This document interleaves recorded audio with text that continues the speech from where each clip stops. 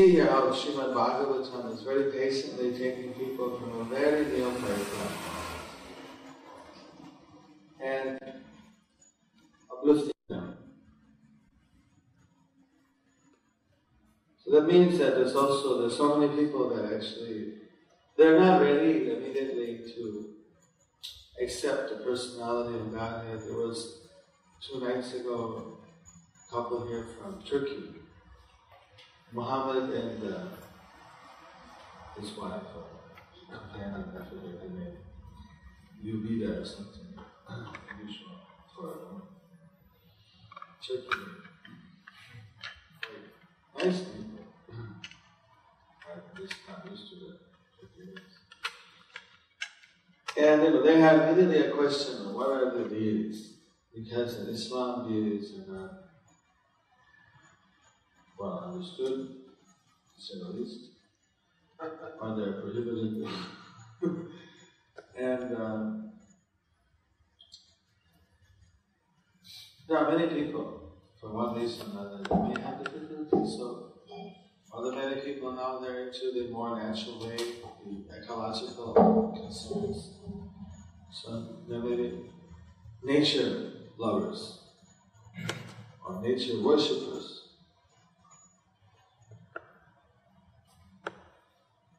I was on a plane with somebody who was living on the coast of Santa Monica, California.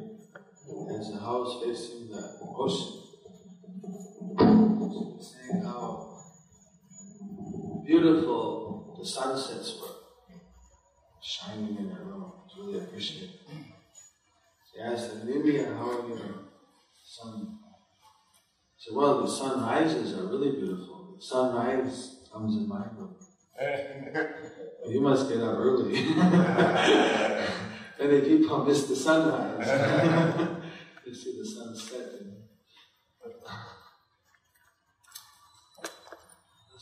So people, they may appreciate some of the natural beauties. And if they could actually just transfer that appreciation of nature, that these are all part of Krishna, then they would become a little bit Krishna conscious.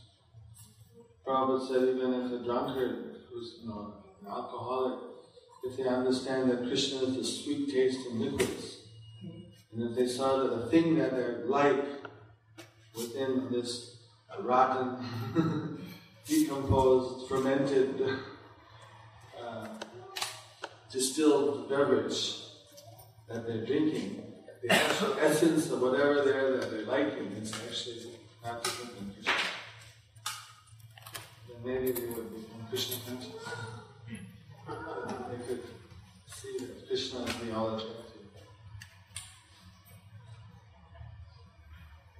It's a very basic principle of Krishna consciousness. It does show that yesterday was being discussed how somewhere I was still a discussion yesterday, but someone was mentioning how, maybe it was in the class, or maybe it was, I can't remember exactly. It did come up that some people, they find it difficult to take to Krishna consciousness, maybe one of our meetings with Balaramsa Guru, because they have so many attachments, and that they think that in order to practice Krishna consciousness, I have to give up what I drink and what I eat and what I do and everything, and they think, well, it's too much for me. But if you want to get back to Krishna in one lifetime, then you have to give up certain things that are detrimental. Usually, there's a few, rare cases of special mercy that someone got. But generally, one has to give up things and practice Krishna consciousness very carefully if you want to be guaranteed to get back to Godhead. So, but apart from that, there's no reason why everybody cannot chant and dance. Even the pig herders in Kulinagram, and usually pig herders aren't vegetarians. I don't know if they were in Kulinagram. How would you make a living herding pigs if you didn't dispose of the pig at one point or another? Anyway, they were also chanting Hare Krishna. So that was considered a glory of Kulinagram, that everybody chanted Hare Krishna. You know, in the future, when Rupanihati influence expands over the total greater metropolitan Atlanta area, and your garbage man chants Hare Krishna, and your plumber, and your everybody, the mailman, already the mailman is chanting, so we already got it. Some progress. Then, that'll be a good symptom. So we want everybody to chant, and then as they chant, and gradually they can, according to whatever status they are, there's a step-by-step procedure given here how to bring one to Krishna consciousness philosophically and practically. Some people, by Krishna's mercy, they advance very quickly and they can accept many of the concepts very almost immediately. For some people, not everybody is the same. Some people take much longer to come to that understanding.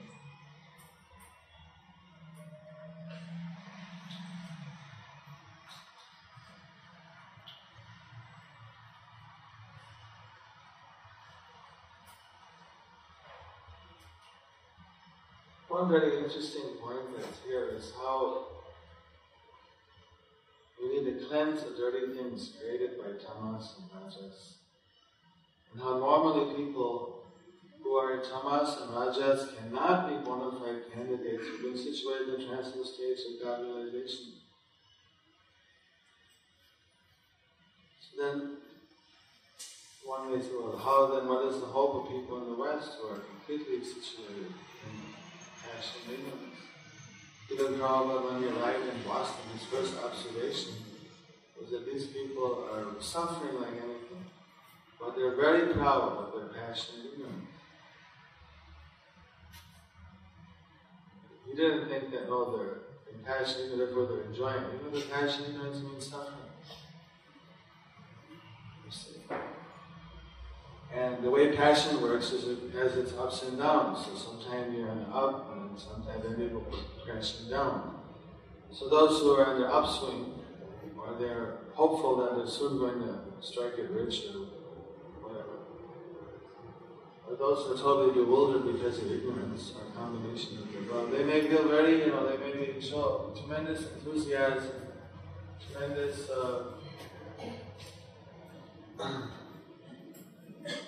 dedication to their sense gratification.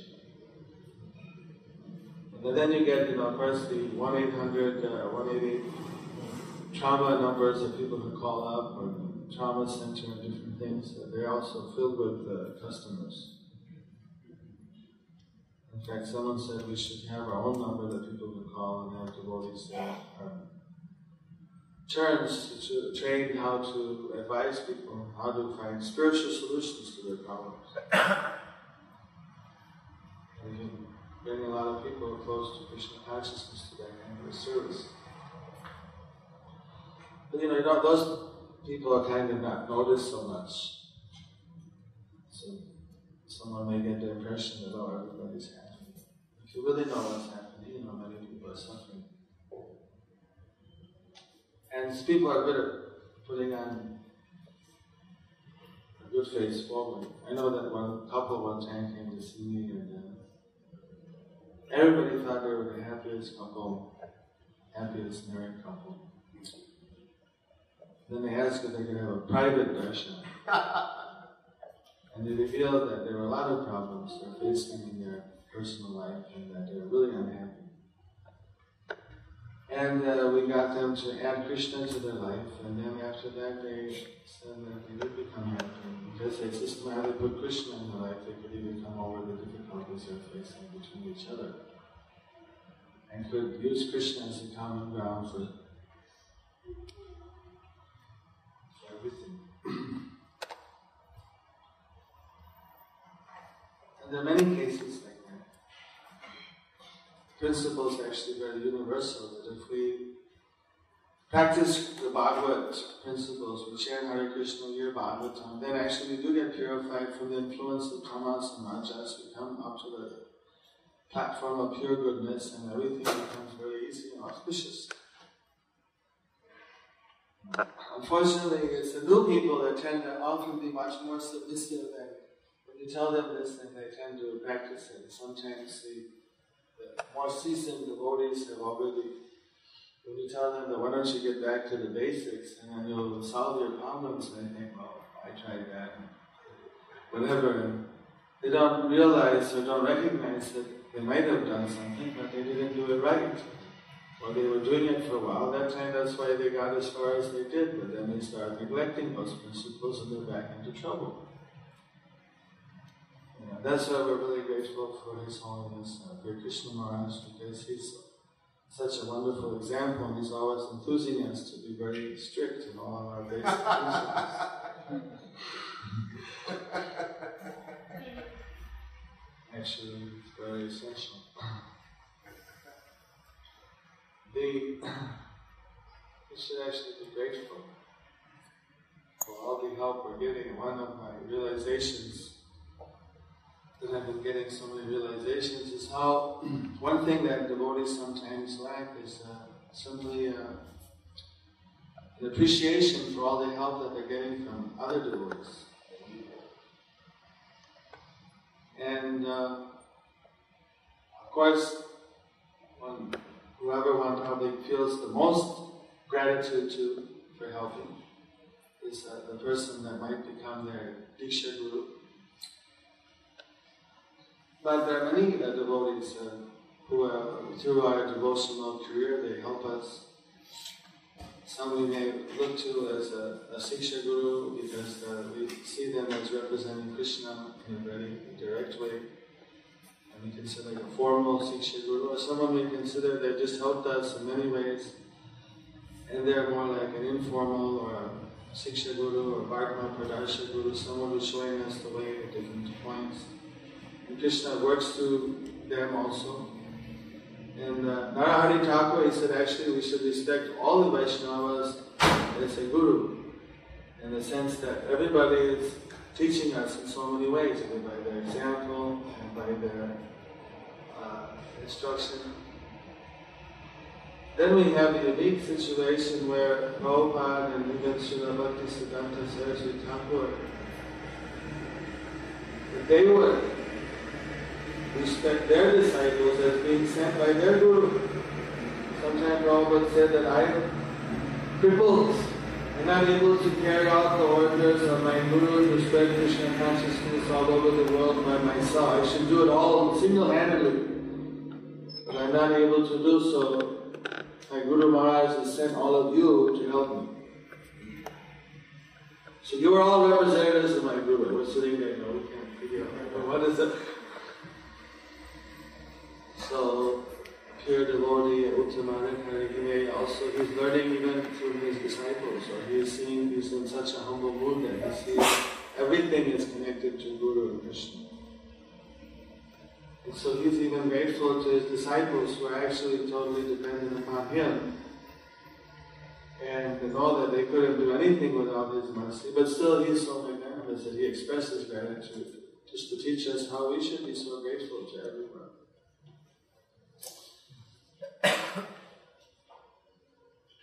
It helps us. But this contamination of passion, ignorance, it sometimes makes us bewildered, and we tend to, in very neophytes, they tend to only see God as the most neophyte devotee. One day we were with Prabhupada on a morning walk in North Calcutta when we were living in this dharmashala, no place to stay. And we showed Prabhupada, I forget how we got there. I think when Prabhupada came, he already had an apartment. So he must have shown Prabhupada where we were staying. Somehow we were in the same street where I stayed for some time in the dharmashala. What was it? Oh no, we had a place and we left that place and we lived in this dharmashala. When the communists were having the revolution against the government and they were shooting people around us. Somehow they didn't shoot us.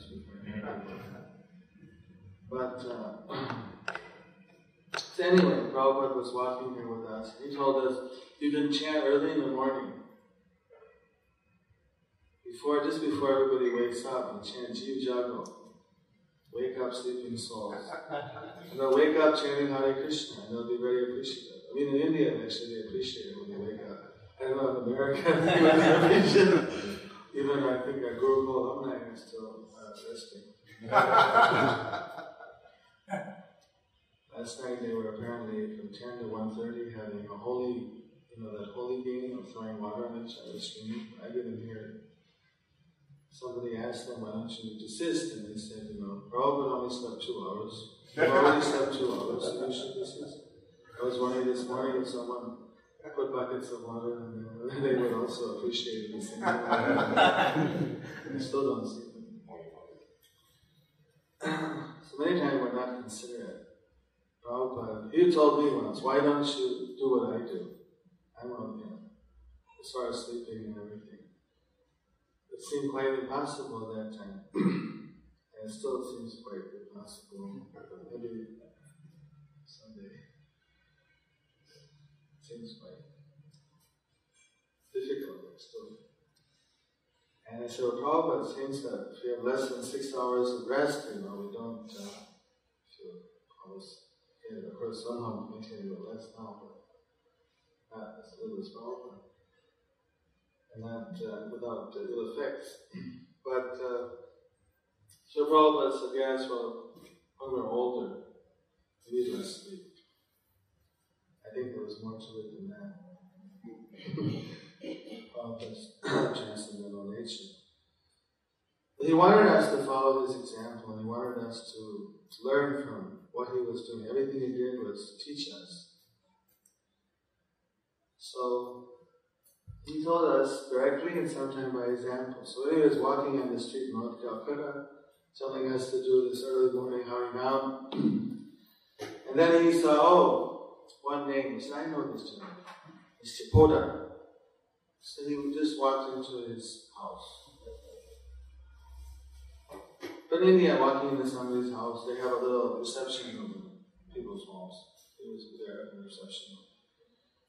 And told the servant that I could meet Mr. Podar, tell him that Bhaktivedanta Swami was here. What a mercy! Imagine Prabhupada walking in your house, coming to visit without even an invitation. Just according to the Vedas, even it says Atiti. Titi actually means date. We say the titi. So Atiti means without any pre-fixed date, without any warning. Someone who just shows up. That is also means guest, but it really means like an unannounced guest as compared to an invited guest. So the Titi Narayan, sometimes Narayan, just to test his devotee, or to test someone, he would take the form of somebody and just come and visit without any warning. And then they would not treat him well. And then he would reveal who he was or something. Uh-oh. So that's what there's a saying in Sanskrit, Atiti Narayan. Treat your Atiti as if it was Narayan coming in disguise. You're under test. But this person apparently, that's just a normal moral standard. That's why householders doing puja, they're allowed to interrupt their pujas and things if they have guests, but they're supposed to fast until they finish the puja. That's their austerity. Where in the temple we don't have to interrupt, we just go on. But the house, when there's so many emergencies can happen. So anyway, Prabhupada was waiting, and then the Dharma, the guest, the servant, he came back and he said, Babu puja korte hai. Babu's doing his puja. And Prabhupada, he was there giving commentary. The person's a neophyte, Kanishta. He's doing puja to the Lord. The Lord is sending his representative. So by serving the representative of the Lord will be much more pleased. But he thinks, I am worshipping God. Who is this? Prabhupada was giving us so many commentaries. So there's some people, they only see God. Right? Okay, this is worshipping God. But he's not seeing the devotee of the Lord. Who's representing the Lord? Then there's someone, they only see, they see God and then they see their Guru. They only see God. don't recognize others who are also helping or out. Then someone, as they advance and they see higher level, that's a Madhyamadikari, they see the Supreme Person of Godhead and His representative, the Gurus. They see the Vaishnavas, who they make friends with, who they associate with and get purification by their association. They see innocent people that they try to preach to and bring closer to Krishna. And they see demons that are really inimical and they try to avoid their contaminating association. So that's the Madhyam level. Then you get Uttam level, they sing everybody as a They're seeing that everybody is serving Krishna except themselves. They feel their service is least effective. The Prabhupada said, when you're in that particular mood, and it's very hard to preach, because you're so humble that you see everybody as already advanced. So actually one has to come down, Uttamadikari has to come down to the Madhyamadikari vision for preaching. As you start to discriminate and come to that vision. Sometimes in their preaching they may revert to their original position. This where you get some, like Prabhupada and the purport about Dhruva Maharaj. He says that I'm feeling myself very crippled and sometimes I'm just hoping that there'll be some disciple who, like Dhruva Maharaj, went back to Godhead and took his mother with him. Some will get back to Godhead and take me with them. Prabhupada didn't have to say that, and obviously that's just like so heavy for a devotee to hear such things. But it's showing his Uttamadikari vision, total humility and dependence on Krishna and appreciation for everything. It's also training us how we should be so humble and so grateful for all the help. And actually we see that the Prabhupada one time he called that a disciple doesn't follow the spiritual master. He termed it as a miser. You should think of a miser, someone who doesn't give in charity. Someone who's like just... We recently were reading a story about the glories of the month of Vaishak. It's from the Padma Purana. I discovered Vaishak. It's a wonderful month. It's considered to be like Damodar month. Damodar month is the dearest month. It's really for devotional service. It's a month for purely Krishna conscious advancement. Vaishak, in many Vedas, says it's the best month. It's the first month of the Vedic year. Not our year. Our year begins at Gaur Purnima. So it's 1 month after Gaur Purnima.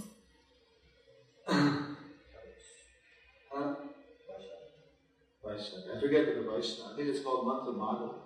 Kartik. Huh? Kartik. Kartik is Damodar. Kartik is Damodar. Sundari. You never offer suggestions. Please offer the right. We can look at the calendar. The sun is Taurus. Huh? The sun is Taurus. So, sure it's not Aries? And the sun is just Taurus. It's not Vaishak. You're an astrologer. I saw a commentary once that said Aries. Because I'm born in Vaishak, and they said I'm Aries, but I know the least thing about it. So I don't, whatever it is. But anyway, that's it. You can see it's on the calendar. And that's when Nrsimha Chaturdasi is Chandyan Yatra, Akal Tritiya, Akhoi Tritiya, and many other holy days. It's one of the months that if you do anything in that month, you get 100 times the benefit also. Especially if you bathe in holy rivers, and you do charity, and you do tapasyas, and if you chant and dance before the deities, and things like that. So, bathing is a big thing. I guess in India there's a lot of holy rivers to bathe in. In America, you know, where you have to dig a well or something. It's all holy waters in the world. You can do that actually, open the well, in the holy rivers. So there's this story that there was one Brahmana, very rich, he was a poor Brahmana, very poor, had no money and no kids. So he was feeling very frustrated, told his wife, you know, what is the use, you know, everything is no money and no kids. We're really bad off. Of course, they're still following the rabbinical rules. He was feeling frustrated, he said, I don't know what's the use of living, I really want to get a child. Oh, I have no money, I can live, but no child. Who's going to do when I die? Who's going to do the pindi, the rites for me? After you die, then the child is supposed to do the srat, which means they offer the Vishnu prasadam to you. The wife was very Krishna conscious. She said, well, there are 5 kinds of children. And only one of them actually does that. Is the child that's born to you because you've done bad karmas. There's a child born to you because they're your enemy. And they pray to become a burden to you. And become your child. And just cause you trouble. This is called an inimical child. Then there's the child who you got because of bad karmas. And it's just not inimical to you, but just there to cause you trouble. Because of your own karmas. And there's someone that you really caused, specifically, you really harassed them. So as a reaction, no. But that's kind of the same. You harass somebody or you cause pain to somebody and therefore they come as your child as a reaction. Somehow it's a reaction, getting a reaction child. Then there's a debtor child. You didn't pay your debts to somebody. And therefore, you owe them money. And the way that you pay them that is they become your child. You serve them. Because parents have to serve their children, and so much, how much money you spend on a child. Anybody grihastas here? Do you ever spend any money on your children? What? So, all these first 3 categories, they're not grateful for all the help the parents do.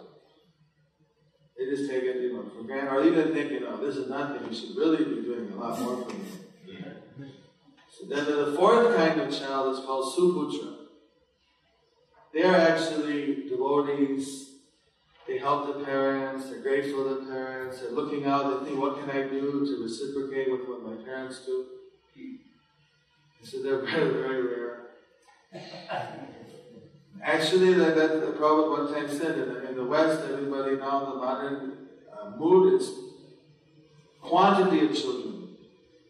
Like from America, people see the statistics, too many children, we should sponsor family planning programs and give subsidized contraceptives to the 3rd world so they stop producing so many children. They don't think about what the moral effect of it is or anything. So, but India, Prabhupada said that the Vedic culture is talking more about the quality of the child. We want a good quality child. And that's why Garbhodhan Samskara, Dasam Samskara, doing all the samskaras to bring up the children in a Krishna conscious environment, things like that. These are so essential. So that you have a Suputra or Putri, a very good son or daughter, who will look out for you when you die. Then they'll think, I have to do this ceremony to deliver the departed soul of my mother and father who I owe so much to. Then the 5th child is called neutral. They can care less. They're not against the parents, they're not for the parents. It's neutral. Don't worry about them. It's just there, say. They don't cause any trouble, they don't do anything. It's neutral. Totally neutral. So they're not very useful. It's not so useful. So the wife was saying, so why do we want a child? Look at what happened. We don't know. We've only got a small percentage of the chances are there to get good children. There's a high risk factor. So, somehow we got this far. But the husband, he wasn't listening. He said, no, we gotta have a kid. I really want a child. So then must have been he was really fortunate. Such a Krishna conscious wife, just hearing this story. And she said, why don't you go to Vishishta Rishi? There's a Satya Yuga or something, like Vishishta Satya Chaitya Yuga. I mean, he's still around somewhere, but we're not so fortunate to see Vishishta. We couldn't just tell someone to go and see Vishishta. It doesn't happen. So he was available, and no one knew where he was. So she suggested if you ask him, then he could tell you, what to do, or why you're not having children. So then he went, to make a long story a little shorter, he went and saw Vishishta Muni, and we had a lot of exchanges, and he finally wanted to know, why is it that I'm not having, how can I have a child, or why am I not having a child? And then Vishishta, being such a great mystic yogi, he could see into the past and things like that. So he said, well, the reason you're not having a child is, there's a reason for that. It's not just ordinary, there's actually a reason for that. Karmically. He said, in your previous birth, you were a Sudra. And you were working, and you had some cows, and did some farming, and somehow you were selling the milk from your cows, and you got some money, and then you made a good investment, and you got more money, and you got more money and more money, but actually you were very greedy. You were very miserly. You didn't give anything to anybody. You just hoarded all your money. You didn't even let your wife know where the money was. You didn't even, everybody was living like paupers.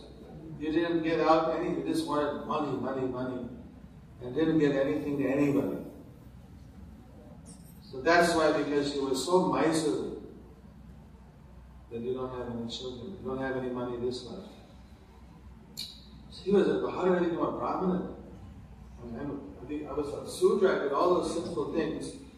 How is it that I became a Brahmana? He said, when he died, Yamadutas came and took him away. So then Vishishta said, there's also a reason for that. One time, it's the only thing, what I can see in your whole life, the only one thing you ever did well, good, was someone, a Hare Krishna, a Vaishnava, a Krishna Bhakta, visited your house, and you received that devotee. Haribo! Haribo! You gave him a seat, gave him a glass of water. You received that with some, maybe, bathed his feet or something, whatever. I don't know exactly how much reception. You gave some reception. Offered some sweet words and something to eat or something. Was a good host. And that devotee told you that this is the month of Vaishak. So you should, it's actually 4 or 5 days left. If you bathe every day the rest of this month, early in the morning, and you pray, you'll get good fortune. So you did that, and that's why you got so much good fortune. And because of that little service you did to a Vaishnava, you could be born as a Brahmana to continue on with your spiritual life. But because of your miserliness and because you didn't use any of the good things you got in a wise way, that's why you have no children and no money.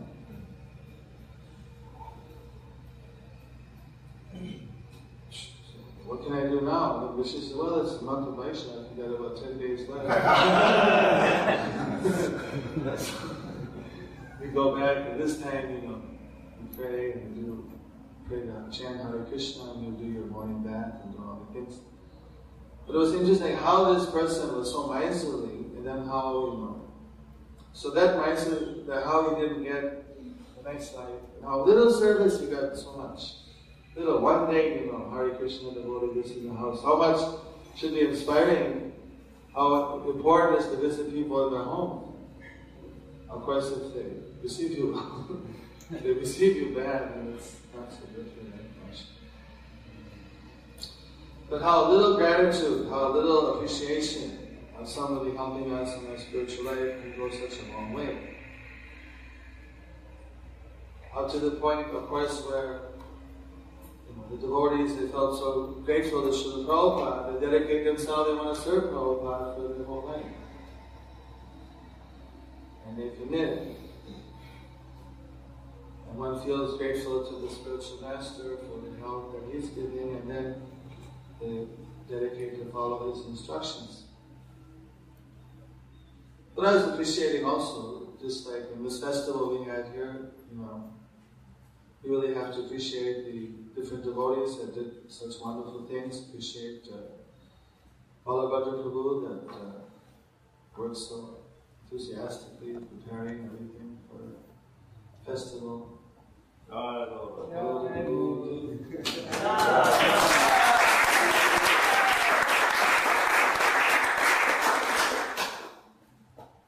And the team, there's a committee of 10 or how many devotees on the team that 15 that worked from the beginning to the end, and we should be very grateful for that committee. So even they didn't know how that thing was going to happen financially and otherwise, but somehow with their diligent enthusiasm and Krishna's mercy, things happen. So we should be very grateful to those team of devotees that were working so hard for the festival.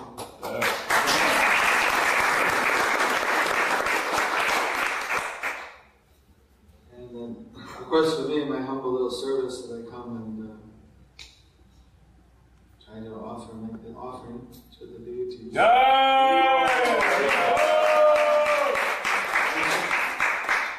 So grateful for Radharani's help to actually do it and use me as an instrument. So whichever came out okay was definitely all her mercy, and Damayanti Devi, her assistant, who was cooking for Krishna in Eternal Dham, and she's coming in Panihati, and Krishna Chaitanya Mahaprabhu's Leelas, and she's here in her Aprakash Roop, helping the devotees prepare nice offerings for Gauri time. And all the devotees that would help from the very early morning, devotees are coming and refresh days and days, preparing things and preparing the cookies and the toppings and everything. Actually, it's a shame because you see so many pots outside. You have to think of a way that nothing gets wasted. So it gets out early enough that everybody eats it at the time. And you get more people here to eat it. Yeah. But, and also especially Mahaguna was working so hard even at the very last, just at one point her legs gave out. Just about half hour before we were ready to offer. She said, "We're still not eating that." Someone's doing Reiki on her legs. So, working very hard. So like that, even I was so appreciative of all the devotees that we have, what Balabhadra said, we have nice kirtans. But actually the kirtan, if the devotees weren't there chanting, it wouldn't be as ecstatic. Everybody's there, because everybody was there chanting and dancing and getting into the kirtans. So the fact that everybody came, you have to be so grateful. Yes. And it's like that, even when you're preaching. Sometimes you see Sukadeva Goswami thanking Parikshit Maharaj for his question. Because he didn't ask the question. Sometimes you ask, "Do you have any question?" I don't think of anything now. So then, doesn't give an opportunity to preach.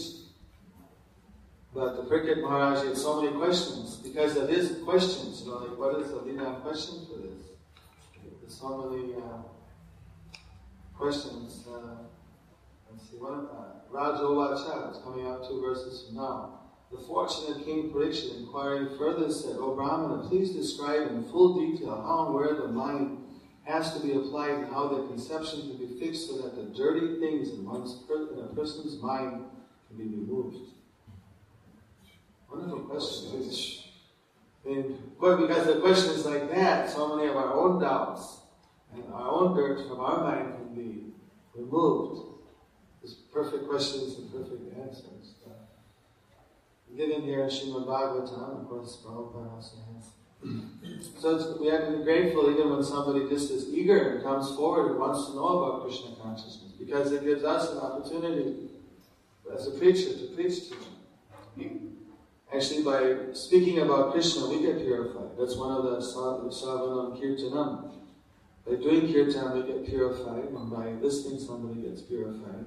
It's all part of the 9 process of devotional service. So sometimes a preacher maybe feel very grateful just because somebody's there and eager to hear. And the person can understand, what am I doing? I just did my end. I want to. But no, the fact that you're coming, there's so many people in Maya that are not coming, and they're not asking, or they're not showing any interest. So the fact that somebody's showing interest is really, makes the preacher grateful and want to help.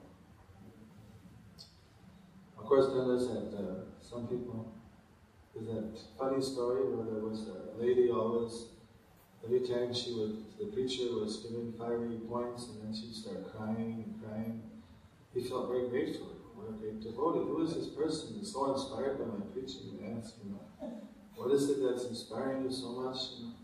Oh, what's your little beard? Between chapter mass, and I wasn't shaving, I had one of those little goatees kind of growing.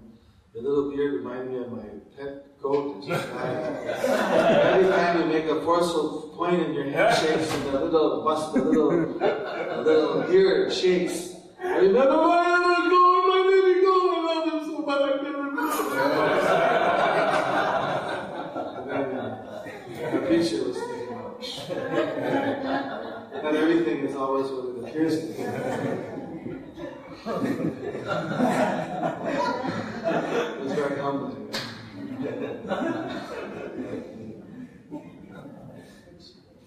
So that's why sometimes it's not the external shows, but also putting it in practice. Like the way you can really show your gratitude, of course, is by a committed service and a commitment to really continue helping the spiritual master. Actually, like Prabhupada has given me some instructions that I don't see any way that I can fulfill these instructions without tremendous help, without total help and cooperation from my God brothers and from all of the devotees around this kind, what to speak of, those who have somehow or other decided to take me as a spiritual master. Like one of the, just like he told me, I've given you the kingdom of God. I have to now develop it. What capacity I have to develop? I told the whole society about it, but he told me also. I can't see how I can do it on my own. And one time he told me, I want you to expand the Krishna conscious propaganda unlimitedly. That's a tough one. It's like unlimitedly. I can't, I'm limited. I'm just one person. So only way I can do it is if everybody does it, then they're all helping Prabhupada, they're all helping me. So that's what I was saying. Prabhupada used to say that one should see, as a GBC, to see the world first and then your zone second. When I was seeing as a preacher, as a devotee, even as a spiritual master, you have to also see kind of the whole world of devotees first, and then you have to also then take care of our own disciples. But I think before it was always okay, I see my disciples first, and whatever time is left over, see everybody. But actually, we have a collective responsibility to see that everybody that's come to the Krishna conscious movement is able to get everything that Prabhupada wanted them to get. And then we have to specifically see our own children, whoever they are, happen to be Diksha or Shiksha disciples. Then I was realizing how I'm feeling very grateful and feeling how wonderful all the devotees are. That somehow Krishna has brought so many wonderful devotees to this Krishna conscious movement. And how we're all together in the same boat, so to speak, here in ISKCON. And how as leaders, or as a leader, as one of the older disciples of Prabhupada, personally, and I'm sure that many of the other leaders can relate with this, that they're feeling how such a responsibility to make all the devotees within our Krishna conscious movement develop up to their full potential, then realize all the things that Prabhupada has left for them, and how to appreciate all the services that they do in the way that Prabhupada, he would appreciate everything that people did. I mean, he would appreciate, somebody gives a story that Brahmananda told how some big muscular guy walked right into the New York temple and stood there carrying a box with his shoes on and just standing there in front of the deities and kind of looking around. People thought, what is going on? And Prabhupada said, welcome, is there something he can do for you, or something you like? And he said, well, I brought this for you. Prabhupada said, what is it? It was a box of toilet paper. So, okay, you can give it to him, and they put it over in that room, and they went, put it, and then he turned around and walked off. Prabhupada said, nice service attitude.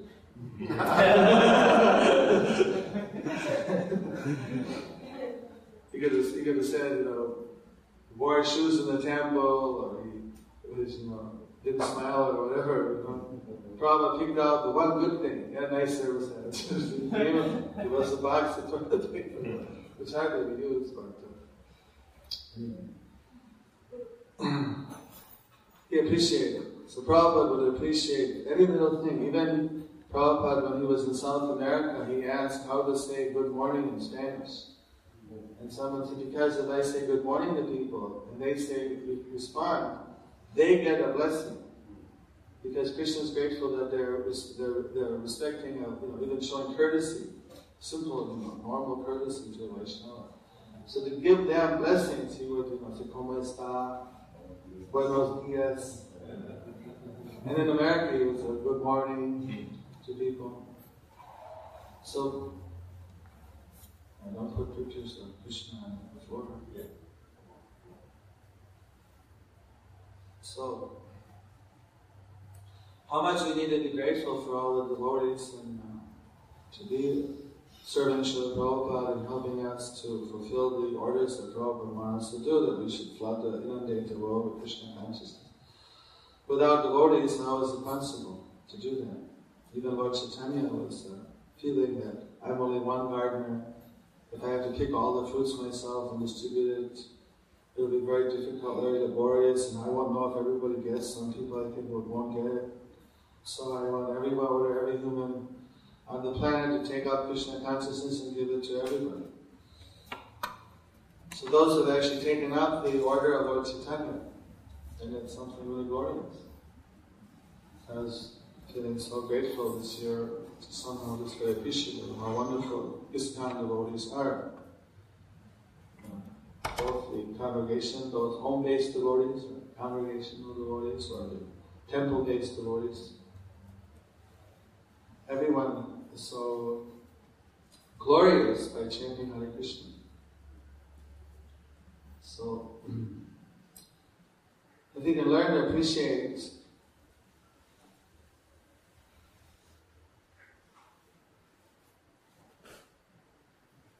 I know, as I started to get all these realizations and feel very appreciative, I started to feel, maybe for a moment, this passion, ignorance was a little bit reduced or something. I started to feel very blissful. I started to feel really blissful in appreciating the devotees and wanting to serve the devotees. One day I may be able to realize what it is to serve Krishna, but at least I'm starting to realize that it's very wonderful to serve the devotees. And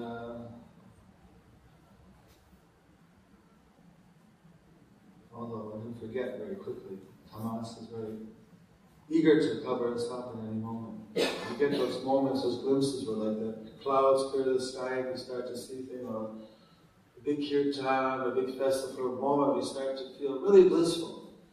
And then it doesn't take long for the clouds to come over again and then cover up the consciousness and we start thinking. And that's where it's so important to have regular sadhana, to chant our rounds so very carefully, to read regularly Srila Prabhupada's books.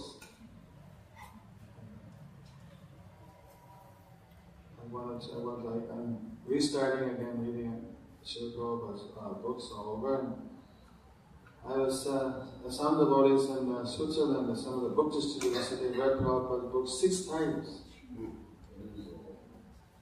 But most devotees in the Krishna conscious movement, I don't know most, but let me say at least many without getting in trouble, have not definitely read all of Prabhupada's books. And I meet some people that come for second initiation who have read Bhagavad Gita once or twice, not read even the first canto of Srimad Bhagavatam. I know Prabhupada, he said to get initiation when I was about it, I had to read the Bhagavad Gita 10 times and the Srimad Bhagavatam first canto 3 times. And that was the best thing, because I was reading all the time, every spare moment. There was no time to gossip, no time to lay around or anything. It was, anytime I got free from any service, I was reading. And Prabhupada's books give us so much wisdom. We should really go deep into the books. And just even, although I think I must have read this canto many times, but still, somehow when you read it, you get so many new insights every time, and so many new ideas. And even when I read the question by King Parikshit, it was so moving this time. It just really give the full detail how and where the mind has to be applied, how we can get the dirty things removed from the mind. This is very inspiring to see that, those questions. And here Parikshit, who saw Vishnu in his womb, when he was in the womb of his mother, he's the grandson of Arjuna. He's such a great devotee. Every day of his life he would chant Hare Krishna. He would worship Krishna in his whole kingdom chanting Hare Krishna. Kali couldn't even get a finger hold, and what to speak of a toe hold. And he's talking about how to get the dirty things purified from our heart. He's so humble and so sincere.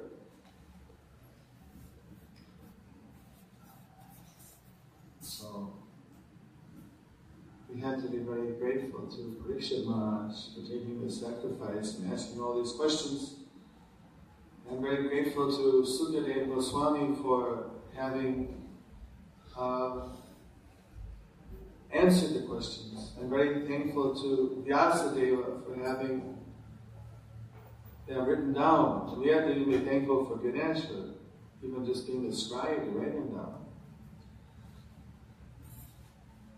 So, like this, if we just start to feel grateful to and not be a miser, then actually there's only spiritual people that we could appreciate, the people that have been helping us. And then if you have these, and actually if you appreciate, then it develops into relationships where you actually start building this spiritual bonding between people that you do appreciate and telling them how to appreciate. Like what Chaitanya said, Manadena, Amanena, Manadena. Don't expect anyone to appreciate me, but I want to offer appreciation and respect to others. If everybody was applying that, what a wonderful association it would be.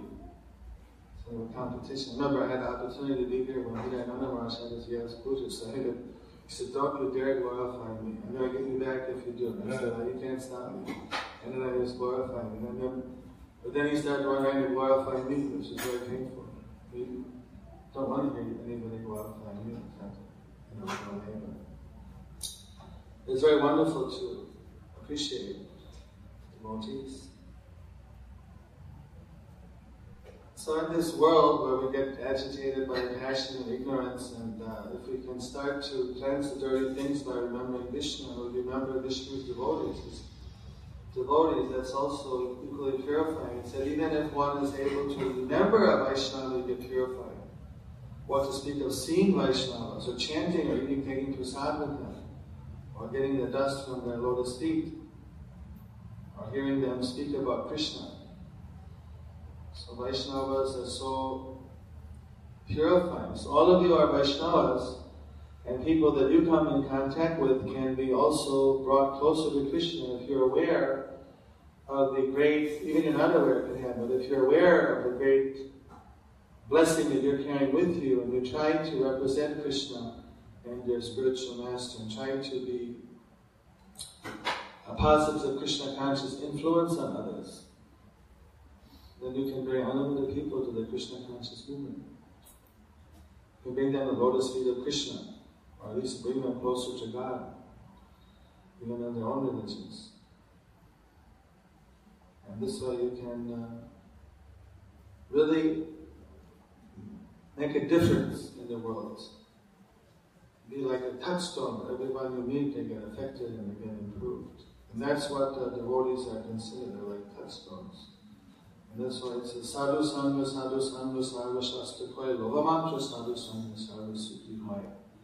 One can achieve all success in spiritual life simply by even a momentary association with a pure devotee. So I hope you see take advantage or should be very grateful that now His Holiness Bir Krishna are going to be spending a lot of time here in Atlanta. He's giving so much shiksha and good examples. I hope everyone is very grateful for every help he's giving and try to cooperate with all his desires and enthusiasm here to see this project regain its, glory when Prabhupada was here and come to new heights as well. Hare Krishna. So Prabhupada ki jai. Bhaktivinoda ki jai. Any question? Comment, Maharaj? I just want to know what happened with the story from Padma Purana. What happened? You want to know what happened? He went back and he started chanting Hare Krishna and he bathed in the holy river and he prayed to worship Vishnu in the month of Vaishak. And afterwards he had 4 good children who were all devotees and he chanted Hare Krishna and his wife and they became pure devotees of Krishna and they went back to God. Everything in the glory. These Muslim couple, they stay like 2 hours or more here. Very nice questions. One of these questions was, where is the source of all these knowledge that we were in this books? We get the Bhagavad Gita. Ramananda was going to find very late. He said there's a large community from Turkey here. It would be very nice if we could cultivate the devotees. In foreign countries, you can't preach to Muslims, but in America, you can. And if we could have many devotees from Middle East, many people from Middle East, that we could cultivate them, someone taking it, doing a special program. Like that's how we got into Russia. Was that the devotees couldn't go even and preach at one point, so they would go to the ships, and the sailors, they would give Prabhupada books, and they would give it to truck drivers driving into Russia. Any way they could get the books in there, they would just send the books. And then gradually more and more people started reading them and becoming Krishna conscious. And then from that, the whole underground movement began. The most difficult country, the real frontier to some extent, is like the leftover communist countries like China, Cuba, I don't know, maybe 1 or 2, North Korea or something. And then the Islamic countries, many of them are more open than others, but to a large degree it's quite restricted to preach to them. You need to have citizens, local people, and you can't preach to them, so how do you get them? So many are studying and working in different countries, so we can give them Krishna consciousness here. Maybe in the future, sometime our Prabhupada sent a Trey Rishi back to Iran, and he was able to establish Krishna consciousness in Iran at that time. So usually it needs a local person because they know how to blend in. Yes? Alright, we just went to Cuba. Yeah. They are so right, so nice. If you want to go there, they'll take the ground for cleaning out north or south. They'll give you 2 or 3 days of conferences. They'll get as many people as you want there. They just wait. Because nobody wants to go. I'll have to go.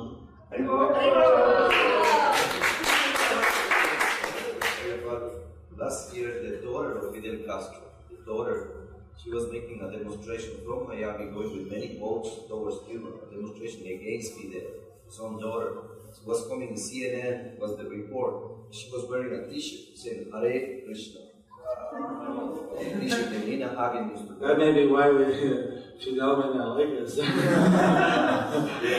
Hare Krishna's It was amazing. She was very distinguished. It was a CNN coverage. She was talking this. She's against video, which is even. Eduardo, he can tell, he did the Jayanti at his house, he invited people. He set up already 2 yoga conferences, big yoga conferences. You want to go? We'll just set it. Want to go down? Come on, Dad. Alright, the mesh started on there. We're a mesh. We have to go quick. I know. Hare Krishna.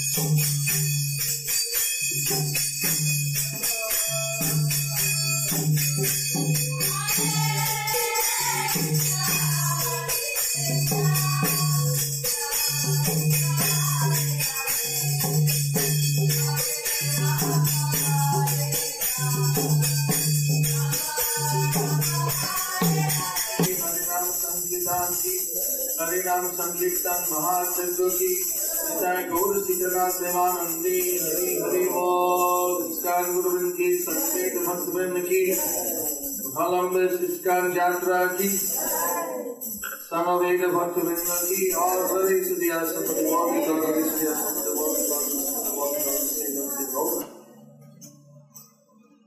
Actually, sometimes we hear that, well, this is only a house, it's a small, it's not a big temple, it's the house. But if it's Krishna house, then we cannot limit it. Because Krishna, he can expand unlimitedly.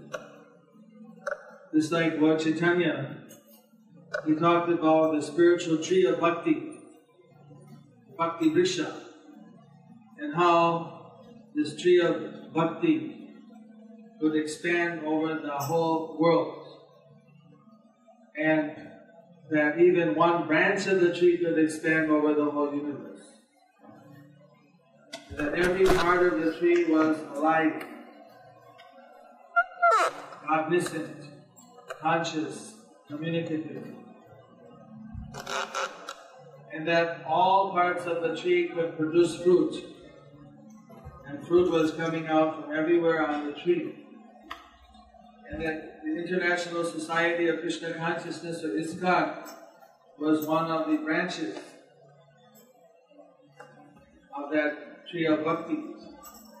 So if a tree can spread over the whole universe, then also the house of Krishna can also give shelter to so many people.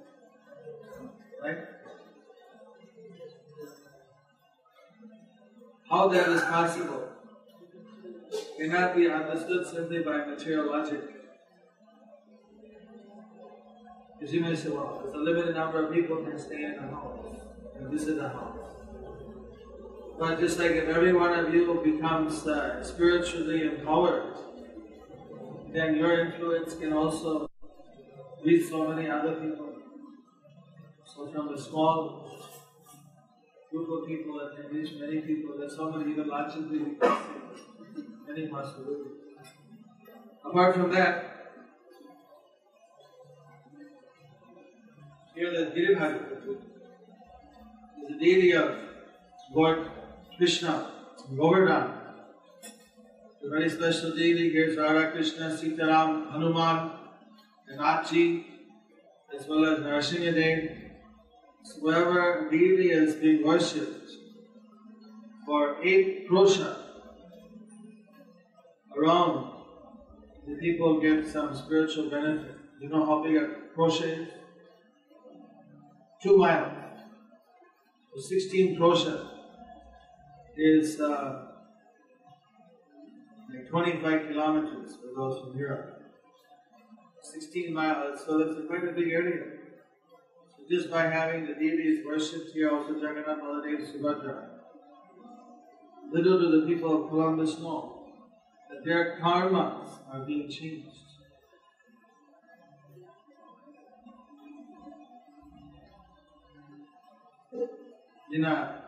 Individual has got karmas. Everything we do, we have 2 accounts.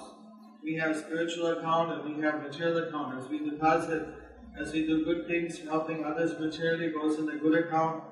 As we do sinful things and cause harm to others, then it goes into our bad karma account. And both accounts are going on simultaneously. So many people, they wonder, how is it that bad things happen to good people? This person has done good things, why they are forced to suffer? They don't know that the account is going on simultaneously on both the sides. And similarly, you also get withdrawals from both accounts. Just because you do good works, it doesn't cancel out the bad works. For good works, you get good reaction. For bad works, you get painful reaction. So the bad karmas, you get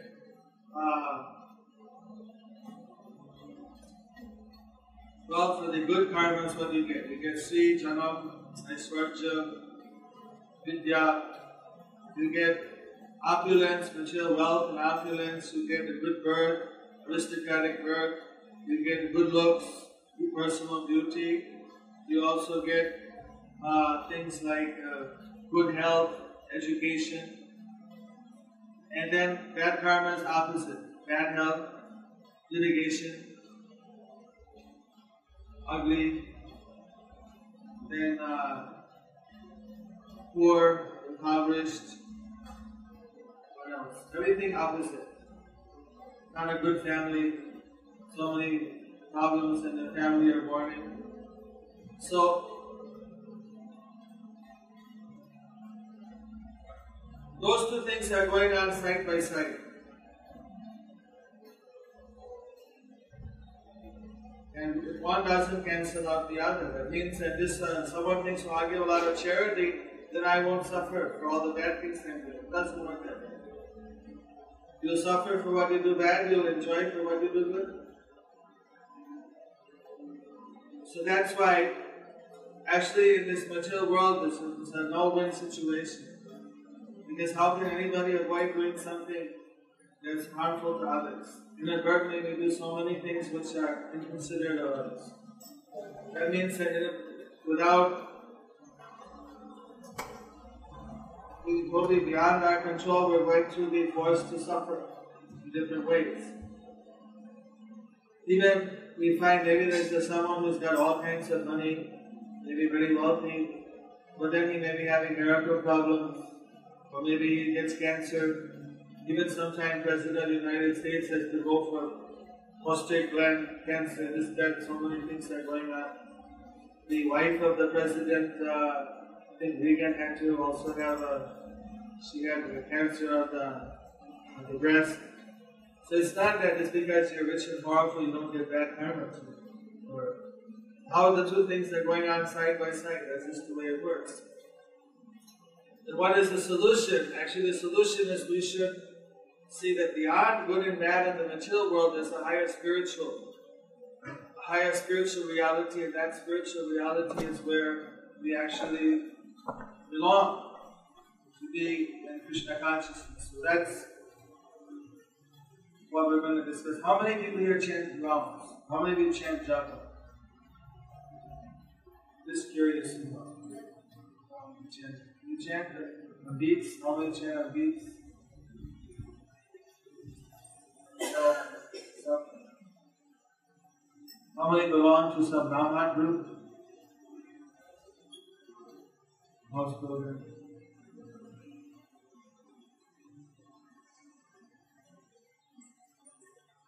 Most people, they like to, avoid the suffering, right? And they like to get the happiness. But unfortunately, in the material world, it's a mix. So Lord Nityananda Prabhu, who's the associate of Lord Chaitanya, he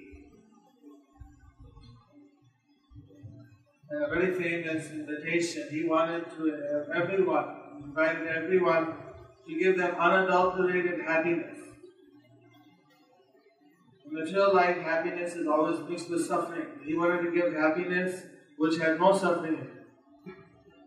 Pure happiness, which we don't have any experience of.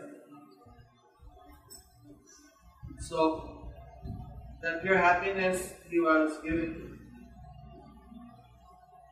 through the process of bhakti, or devotional service, hearing, chanting, remembering, and so on. Savanam, Kirtanam, Smaranam, Vandanam.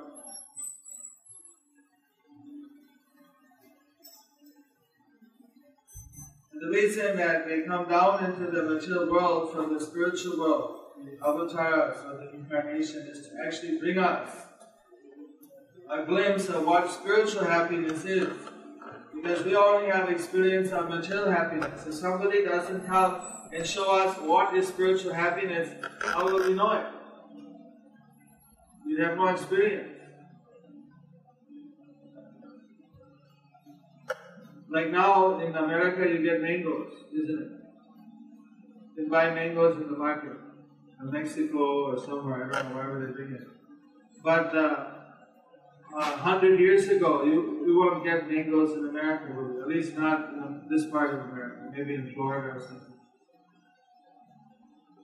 Because they didn't have the shipping, all that worked out.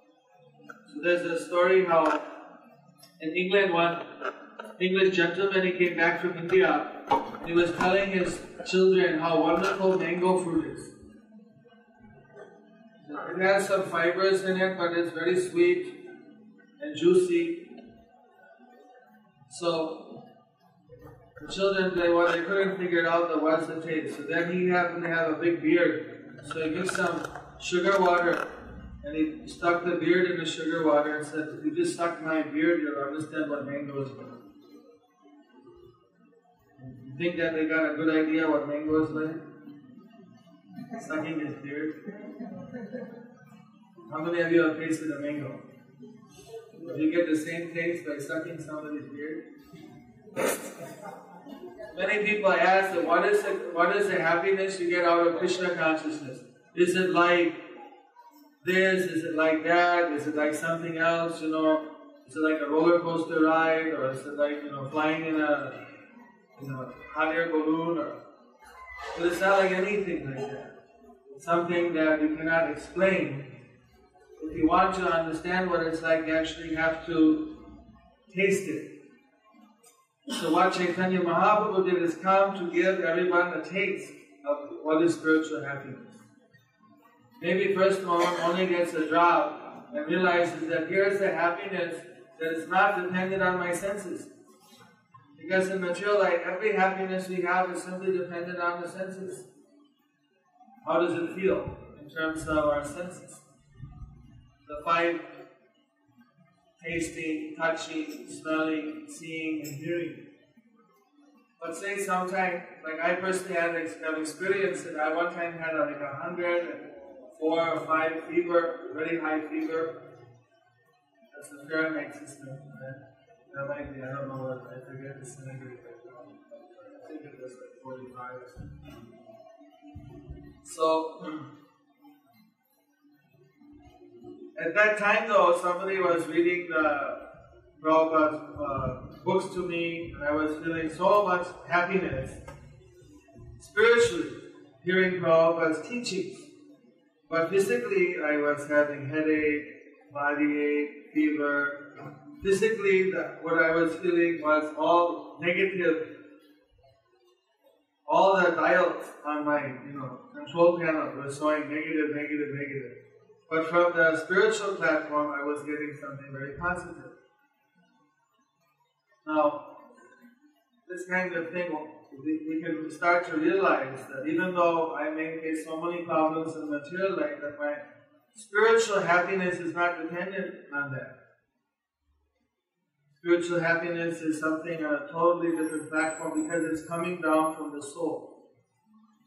Now, different people have different philosophies. How do we get the spiritual happiness? How do we get spiritual advancement? There's the philosophy of the monkey, baby, and the philosophy of the kitten. How many of you have seen a kitten? Here in America, a lot of cats and kittens, right? So what is kitten philosophy? You know? You know? The mother picks the baby up. What does that signify? What does the kitten have to do to get picked up?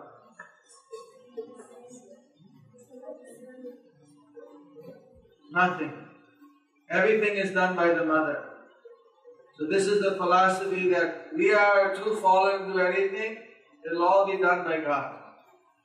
There are some born again, something, I don't know, some born agains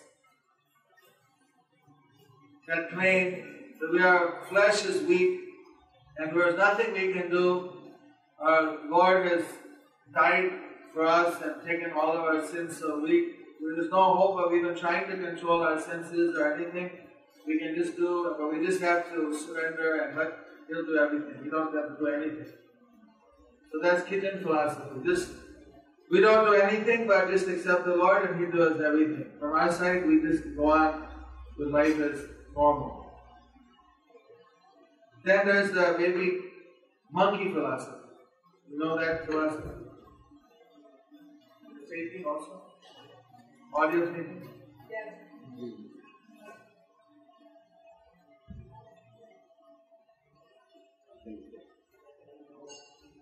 Two separate things. Who knows what monkey baby philosophy is? How many have seen the baby monkey? So many have seen baby monkeys. Here in Columbus. How does the mother carry the baby monkey? How many hands does she have to hold the monkey as she jumps from one branch to the next of the tree? None. Then, how is the monkey baby holding on? This clings to the mother. That's the other philosophy, that we have to do everything. We believe in God, but it's our hard work that is going to give us what we want. It's our endeavor, if we do our sadhana correctly, that we're going to get it. God is automatically just gives the blessings according to our own endeavor. Actually, both of these two philosophies are extreme. Our Param Gurudeva, Srila Bhakti Siddhanta Saraswati Thakur explained, actually the real vision is something in between the two. That is like falling into the well. If someone hands down a rope, if you hold on the rope, you can't get out of the well on your own. It's too deep and too steep. If someone has to push her hand down the rope, but you have to, hold on to the rope, and the combined effort of someone pulling you out and you holding on and trying to get out, this combined effort works. That's actually how we make advancement in Krishna consciousness. We need the rope is like the mercy of Krishna, mercy of the Guru coming down, and our holding on the rope is our endeavor to please Krishna through devotional service. Both the things are required, the desire of the devotee and the mercy of the Lord. So that mercy of the Lord and His devotee is a very important factor. So Lord Chaitanya, in His request that He wants everyone to be happy, He wants people to be freed from the suffering of old age and death, rebirth, disease. Wants everyone to be happy by chanting Hare Krishna, Krishna Krishna, Hare Hare, Hare Ram, Ram Ram, Hare Hare. In order to reach that level, one needs that mercy. That's why every one of you are actually so important, because those who are already chanting, especially those who already believe in Krishna, everyone has got with them the seed of Krishna Bhakti that's been given out to the Srila Prabhupada and the Gurus. And at least that preliminary seed, some preliminary awakening in the heart of the conditioned soul can be given by the contact with the devotee.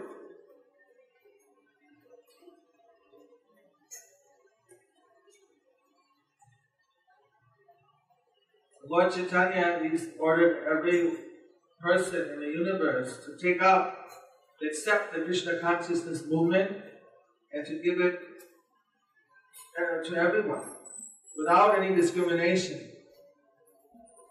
Without discrimination, this person of this race or that race or this gender or this age or this. Everyone without discrimination should get the mercy. That's Lord Chaitanya's movement.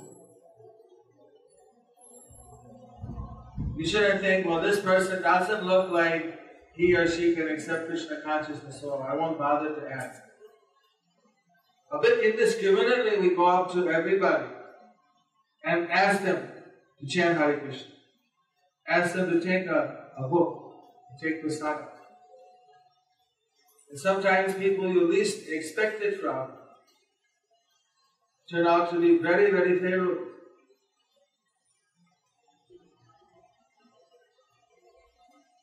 If you then ask them, then you won't know how favorable they are. So Lord Chaitanya, He said, I'm the gardener of this bhakti tree, the tree of bhakti. I have to see that all the fruits are harvested and given out to everyone. But if I do it on myself, then I think it will be very laborious. And then I may not be able to give everybody the fruit. Someone will get, someone won't get. Therefore, I want everyone to help me.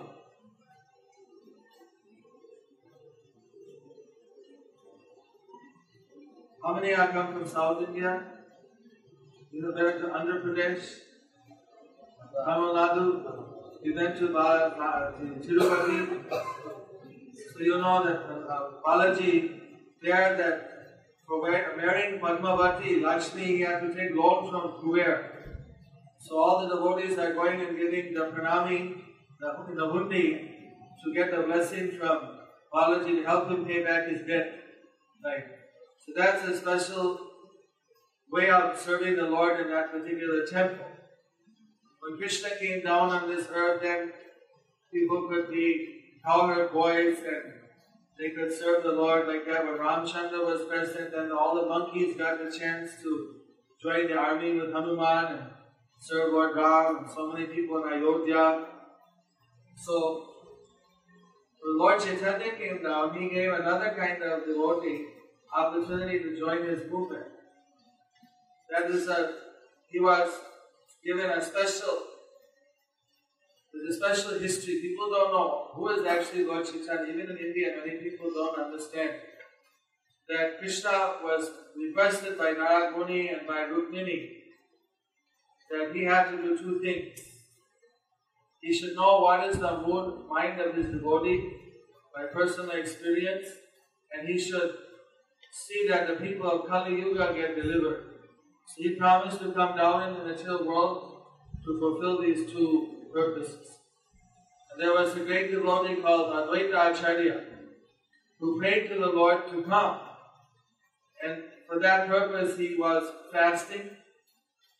He was worshipping a Shaligram Shila with Ganges water and Tulasi Manjaris, or special Tulsi flowers, one kind of sacred tree flower.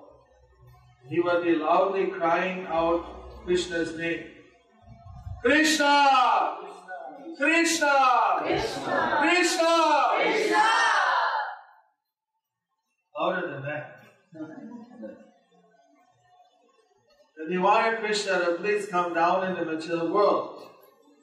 Because he saw that people were very materialistic, and although he was Advaita, not different than Krishna, he didn't feel strong enough to attract the minds of the people from this kind of gross materialism to a spiritual happiness. So he was praying that the Lord would come down. Now, the Lord heard his prayer and decided to come down. And he appeared in Navadvip Dham, where I live, in Mayapur. And in Mayapur, for the first 16 or 17 years, he kept himself hidden. But then he started to manifest his devotional service and show his great devotion.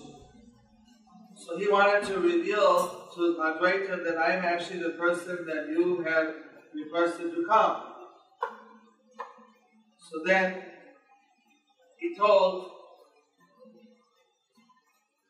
one devotee called Ramdas, you go and tell Advaita Goswami that that Lord for whom he fasted, he cried, he worshipped Tulasi has now come. You tell him that. Now he's here in Navadvip Mayapur Dham.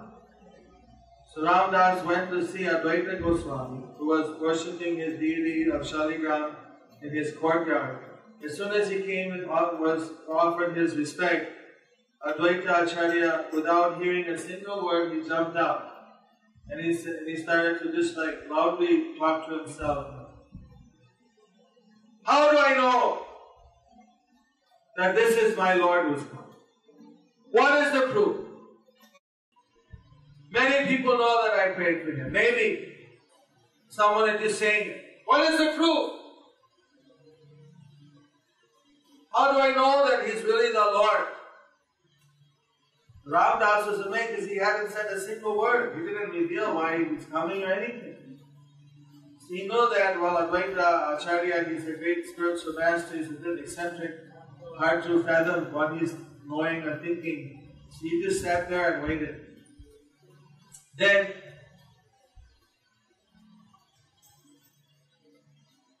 Advaita sat down and said, oh, what brings you here?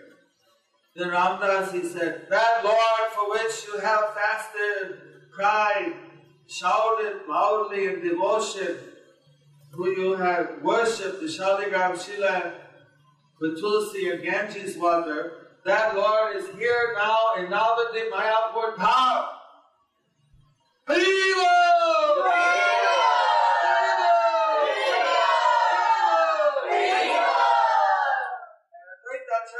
Jumping in ecstasy, he was feeling so much happiness. He said, I have brought him from the spiritual world. I brought him, Haribo! Then suddenly his mood changed to him. So how do I know? How do I know for sure that he's really an incarnation of God that's come down? You tell him, I'm not going.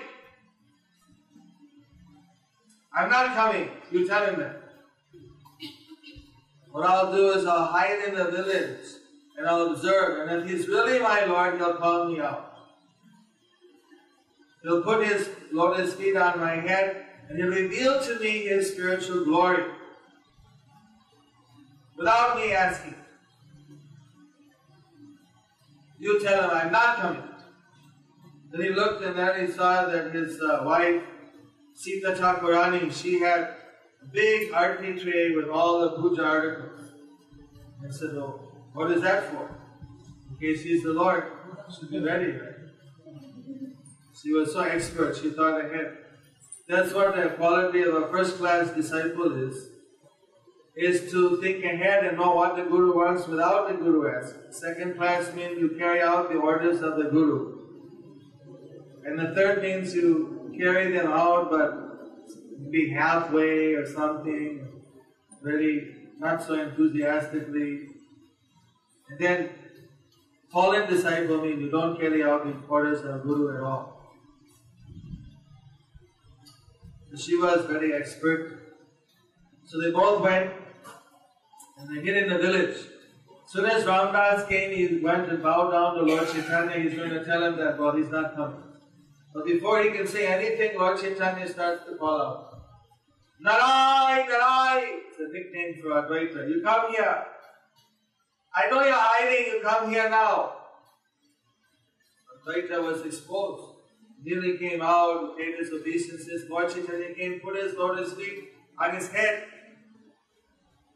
And when Advaita looked up, he saw not Lord Chaitanya in the normal way that you see a person in the material world, but he could see the Lord in his Satchidananda, eternal blissful form, filled with spiritual knowledge, with Brahma Jyoti coming out, effulgent, more brilliant than millions of suns. Couldn't see anything in the universe but Lord Chaitanya at that time, simply seeing the spiritual vision. So then he began to worship the Lord. So many people, they don't understand how Krishna has agreed to come. He revealed his purpose, that I have come here to give out my own bhakti. And why I am coming disguised as a devotee, because I want to know what the devotee is experiencing when they worship. In a nutshell. There may be more esoteric reasons, but in a simple way. So when the Lord came, he asked Advaita, so what do you want? You tell me what you want. You have to ask for me a gift. He said, no, you came, that's enough. Now I know you're here, you'll deliver the whole world. No, you bought me, now I want to give you a blessing. You have to tell me what you want. I'll give you a boon.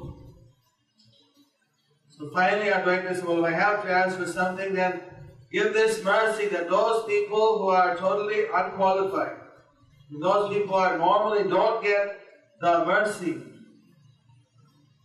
Because usually great saints and kings and brahmanas and priests and yogis and so on, they always get the mercy. When does the common man ever get the mercy? The hopelessly fallen and entangled in their material situation. So Advaita prayed that I want in this life, let the people who normally don't get your mercy, let them get the mercy first. Let them get the mercy. So Lord Chaitanya said, Tatashta, so be it. So if somebody thinks that I am very qualified, I come from a good family, I've got education, I have whatever it might be, so much spiritual credit to me, therefore I should get Lord Chaitanya's mercy. That's not the qualification. One should be approaching very humbly, that I have no qualification, please give me your mercy.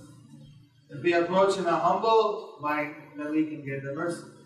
So what this brings us back to the original point, that without discrimination, everybody, especially those who feel the most hopeless, the most unqualified, they have a claim to get the mercy first.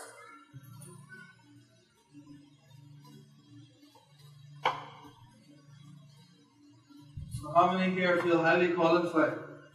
One thing should deserve to get the mercy. How many feel that they are very much in need of the mercy of the Lord and they're very unfortunate, therefore they need to get the mercy very quickly? That's the proper attitude.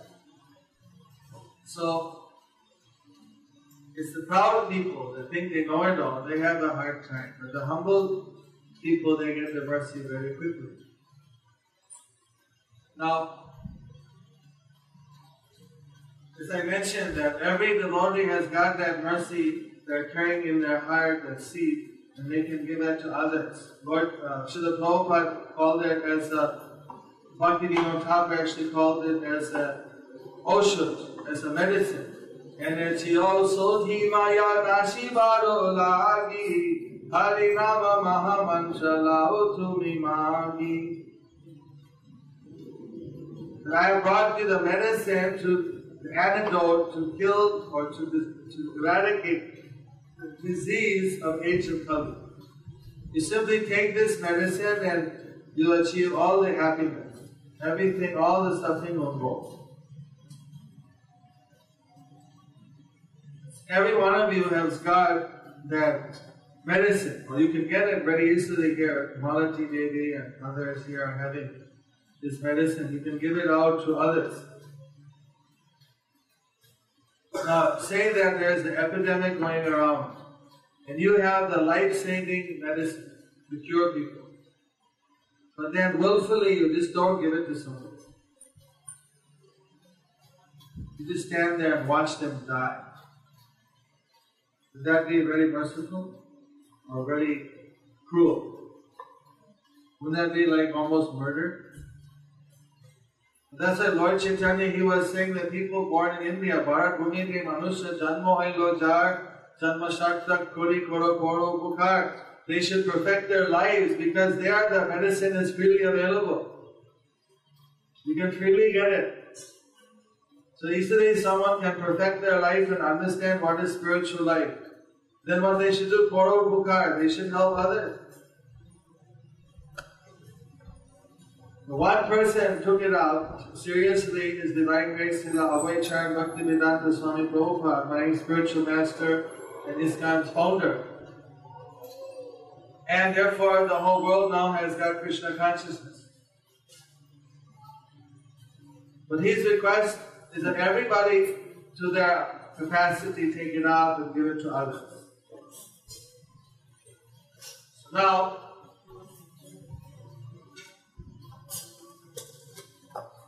which direction should I go, Malati? Should I show the contact, broad spectrum congregational preaching, or show my outdoor project? Huh?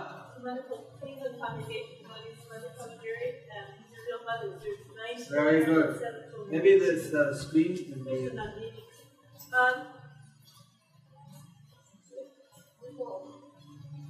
If this screen works, it's probably usable. Is that what you're asking? No, I'm asking whether I should show my Mayapur presentation or a congregational preaching presentation. I think the depending on the audience that's here. Would you all like to see Mayapur presentation? Yes! Mayapur! Okay, minus money, you all like to see Mayapur? You have two opportunities. One is to see Mayapur, and the other is to discuss about how to expand the congregation of peace.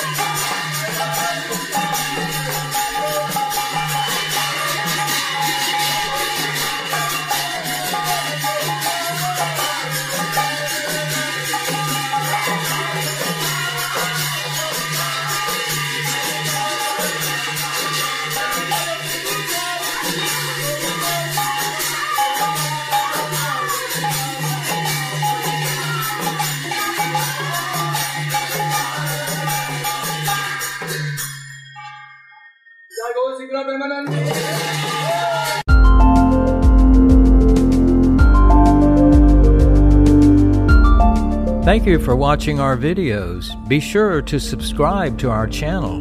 We publish new videos every day, and don't forget to like and share our channel.